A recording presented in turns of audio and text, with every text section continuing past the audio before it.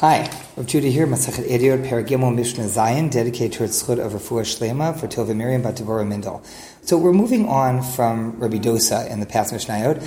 Now there's a debate and some questions between Rabbi Yehoshua and the Chachamim.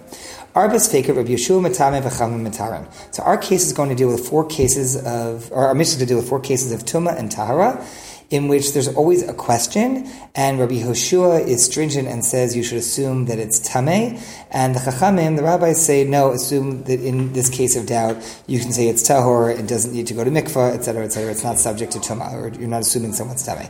What are these 4 cases? Ketzad, what are they? Hatameh omeid v'hatahor over. So, you have a person who's tameh, let's say a metzora, has sarad, has that skin condition that's a physical manifestation of a spiritual illness.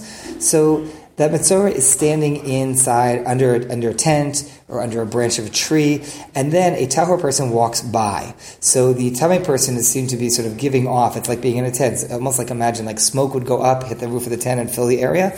So if a tameh person is standing under something and a tahor person walks by, so if the tahor person actually passes through the tent or under the branch, they will not become tameh as well. The question here is, did they in fact go under the branch, or did they just miss? Did they walk right by the tent or under part of the overhang? So do they become tameh because the tameh person was in there and they went under the overhang? So that's question number 1.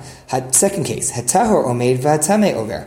If you have a tahor person standing under a tent or under a branch, and a tameh person walks by, as long as they don't stop, they haven't imparted any tumah. We talked about this once, about moving tumah. But if they stop even for a moment, boom, that was it. Now the tahor person becomes tameh for having been under the same roof or under the same branch as the tameh person. So our question here is, the tameh person's walking by the tahor person who's under a branch or under a tent.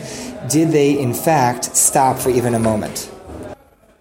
The third and fourth cases continue from there and are both related to one another. The same way the first and second were sort of verses of the same with slightly different rules.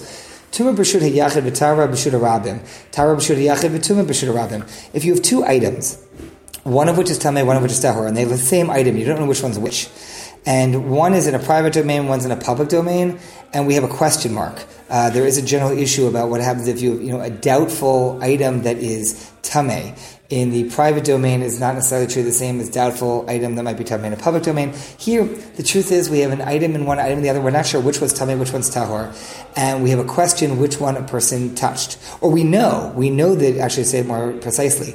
In this case, the first part is the tameh one is in private and the tahor one's in public, or the tahor one is in private and the tameh one's in public, but the problem is you don't know which one you touched. Safek naga, safek lo naga. Question, did I touch this one? Did I touch that one? Safek he'ehil, safek lo he'ehil. The question from the first part of the Mishnah about a doubt. Were you under the awning or were you not under the awning? Were you under the branch, not under the branch? Safek hesid, safek lo hesid. A doubt whether maybe you moved the item or you didn't move the item. Rabbi Yehoshua mitame, v'chachamim mitaharim. Rabbi Yehoshua... So according to Rabbi Yehoshua, it is tameh. In all these cases, it's going to be stringent. According to the Chachamim, will be tahor.